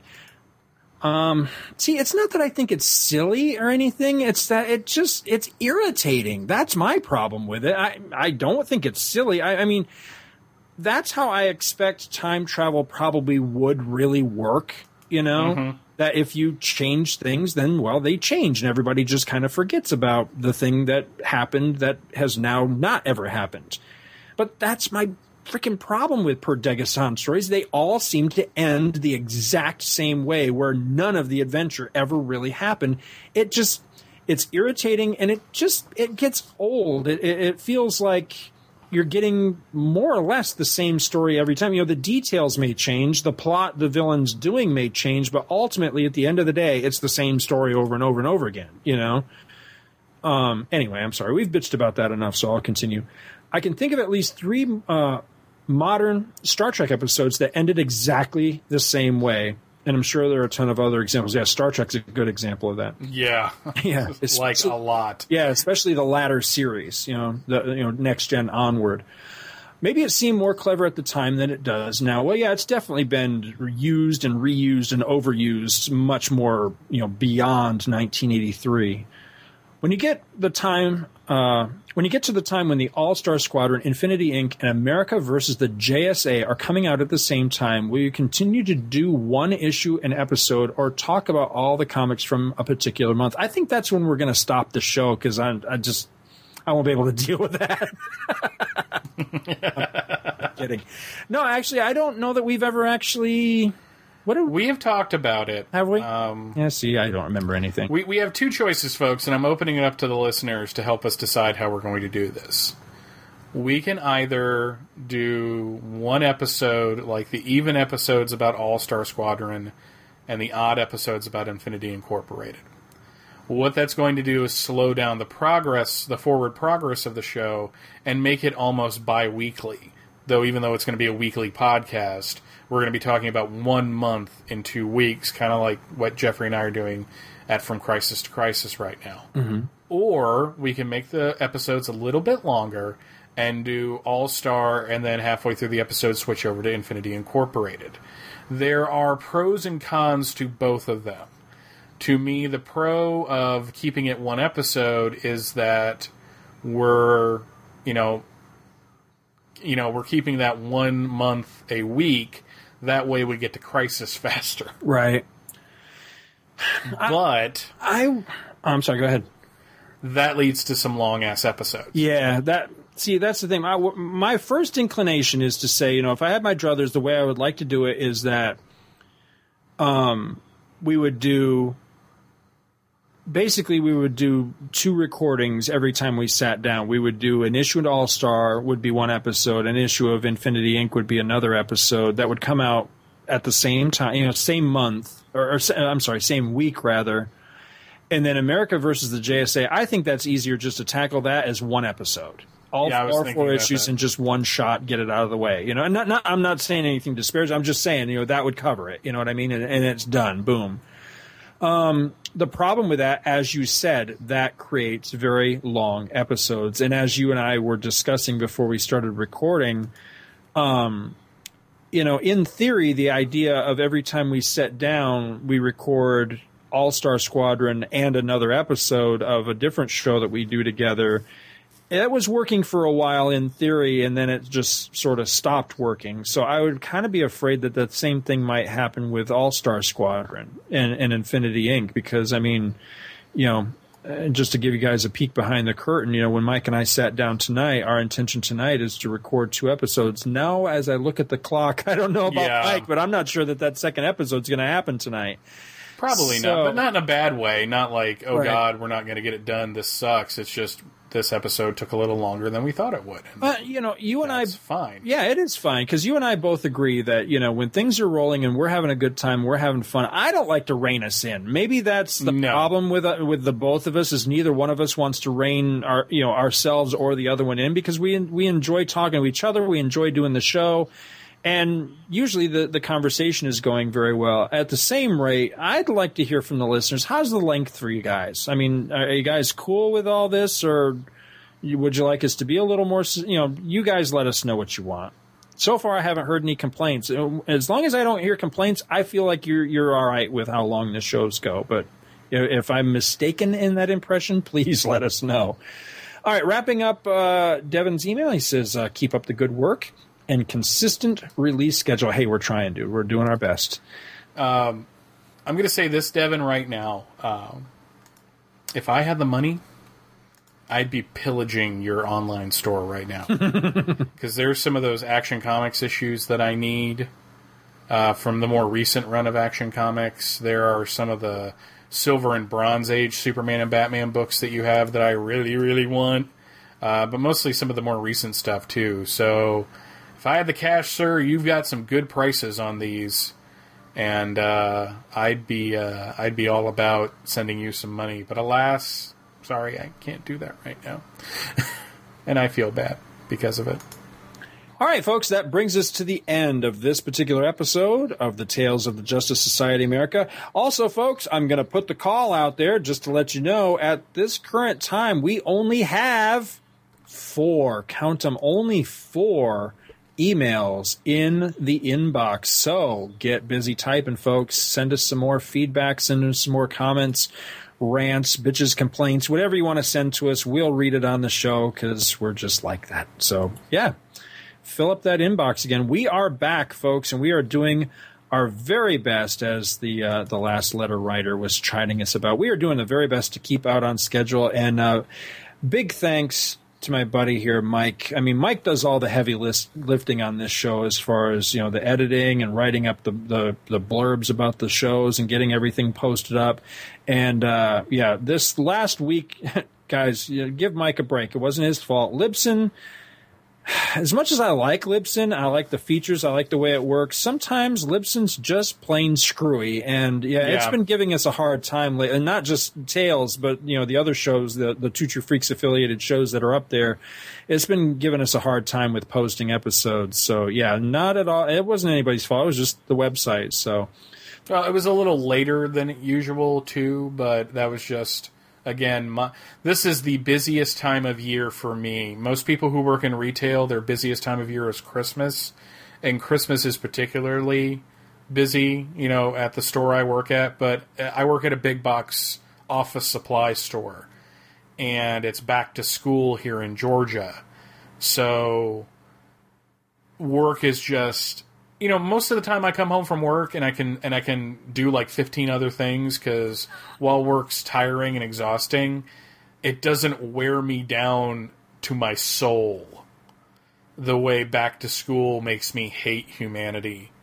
And it's a depressing time of the year. I'm not trying to bring everyone down right here at the end of the show, but if I'm going to be completely honest with you, I really hate people at this time of year.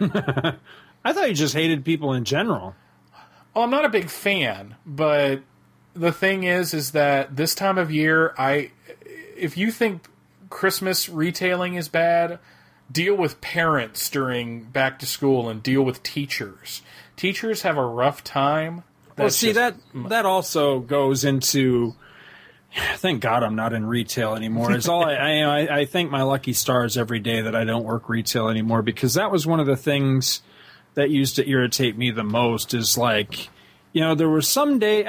Don't get me wrong. I like interaction with people. You know, that is the number one thing I enjoy at the job that I have now. Is I really do enjoy the interaction with people. But there was something about the retail environment that would just kind of, it brings out the worst in the customer 9 times out of 10. So after a time of being constantly exposed to that, it's the rare person where it doesn't start to affect you, where it brings out the worst of you. And you, like you say, you just begin to kind of hate people, you know, because it's a constant negative interaction.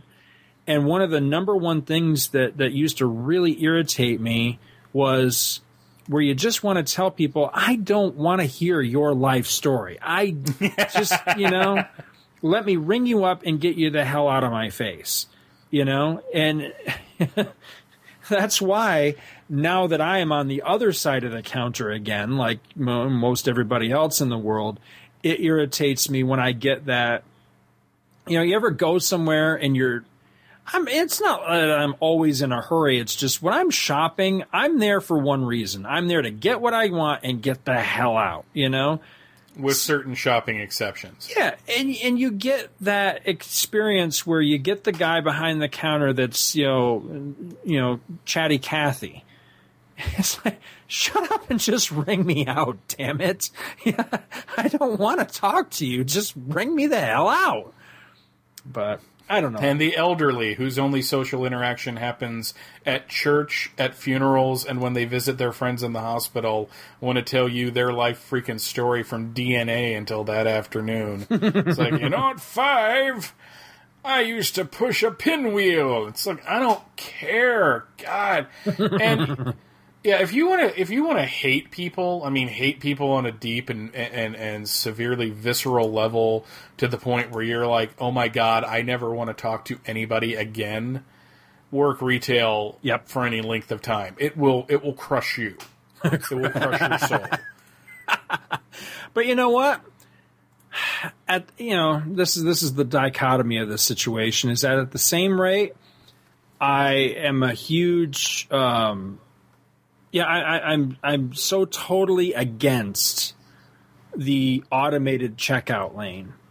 Does that make any sense at all? I'm not, because frankly, most of the people at Kroger or Walmart can't bag worth shit, so I'd rather handle my own groceries. Thank you. No, seriously. The less social interaction I have at the retail level when I'm a customer, the better for me. If I can go in there, get what I need, check out, and get out of there really without talking to anybody, I'm a happy human being. Because in some stores, I don't, like you, I just want to get my shit and get out. It's just like... it depends. Like, some place, I guess it shouldn't bother me that much, because there's some places... I'm going to use Walmart as a good example. There's some places like Walmart where I'm just not going to get what I really want out of the guest, the guest experience. The interaction with the person behind the counter. Because ideally, the way I think if I were in charge, the way the world would work, and it seemed like it was like this when I was a kid, is, you had the pretty girl behind the counter, Mm-hmm. and, they would smile and thank you for your business and all that, It's not really like that anyway. Don't write in and tell me how sad, kiss my ass, It's like, I want a pretty girl behind the counter. I don't want the person that looked like, they're out on some sort of prison work release program or something like that. That's why I loved that Chick-fil-A that was in Carrollton, that where we just moved here from in Georgia. Every girl that worked at that was a pretty young girl, and they understood the nature of the drive-through, or even coming in this. They understood why people like to come in there. They want to be met by a pleasant, smiling, pretty face, not somebody that's all creepy and surly. Here is where I'm going to defend you with facts. I'm serious. You're going to tear me down with the facts. No, because here's the thing. In my experience of 5 years working for Office Depot, mm-hmm. and the 3 years I spent at Home Depot, and all of the convenience stores I worked at in my youth. My wife keeps saying, who hate their employees? Who hate their employees? When it comes to selling things on the front end, if you have a pretty girl at the register checking people out, going, do you want to sign up for our work life rewards program and our customer care card, and do you want to buy this plan? Pretty girls sell more and get more sign-ups. Just across the board. If they ask, they get it. I'm not joking. I'm not lying. I'm not saying that to be sexist. I have seen this with my own eyes. So you're absolutely right. And that's why, you know what? As much as I kind of prefer to eat at Wendy's or McDonald's, I love going to Chick-fil-A because I know the person across the counter is going to be polite, is going to be pleasant, and actually looks like they want to be there. Right. Whereas if I go to McDonald's, the person behind the counter looks like a broken shell of a human being. Yep, it's absolutely true. It's absolutely true. Plus, Chick-fil-A has really good chicken salad sandwiches. I like See, that's what retail needs these days, more sexism. This issue of All-Star Squadron has never been reprinted. You know, it's really going to be great when we get to Infinity Incorporated, where we can actually tell people where the books... Because All-Star Squadron is this, like, depressing desert of, you can't see this unless you find it in a back issue bin. I need my job. Thank you for listening to another exciting episode of Tales of the Justice Society of America, hosted by Scott H. Gardner and Michael R. Bailey. If you like this show, check out Back to the Bins, where Mike and I talk about random back issues from the past. You can find that at www.twotruefreaks.libsyn.com. Scott has another podcast that he hosts with his childhood friend and former personal masseuse and fry cook to Oprah Winfrey, Chris Honeywell, called Two True Freaks, which, like Tales and Back to the Bins, can be found at www.twotruefreaks.libsyn.com. Mike has a few other podcasts that he either hosts or co-hosts because he loves the sound of his own voice as well. The first is Views from the Long Box, which is Mike's solo show and can be found at www.viewsfromthelongbox.com. Then there's From Crisis to Crisis, a Superman podcast, which Mike hosts with Jeffrey Taylor, which can be found at both www.supermanhomepage.com and www.fortressofbaileytude.com. Scott and I have gigantic egos, and we love to hear from the listeners. You can reach the show by writing to talesofthejsa@gmail.com. Thanks for listening, and come back next week for another installment of the Tales of the Justice Society of America. Remember how they died for liberty. Let's remember Pearl Harbor.